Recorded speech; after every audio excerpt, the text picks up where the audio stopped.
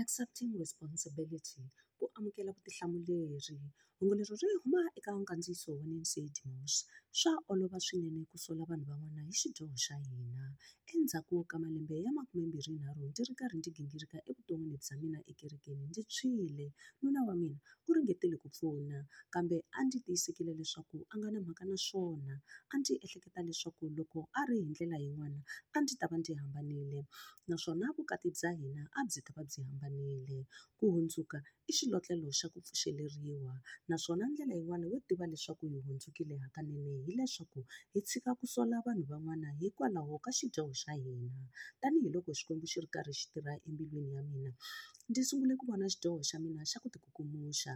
Ndzi tshike ku sola nuna wa mina hikwalaho ka xiyimo xa mina, naswona Xikwembu xi ndzi kutsurile eka malembe yo tala ya ku hlundzuka. Xana u amukela vutihlamuleri lebyi heleleke bya swiendlo swa wena ke? Kumbe u tikukumuxa u sola van'wana ke? Xana u nga kombela Xikwembu leswaku xi ku komba xidyoho xihi na xihi evuton'wini bya wena, kutani hlamula ku nga ri hi ku sola kambe hi ku hundzuka. I goza ro lava Xikwembu.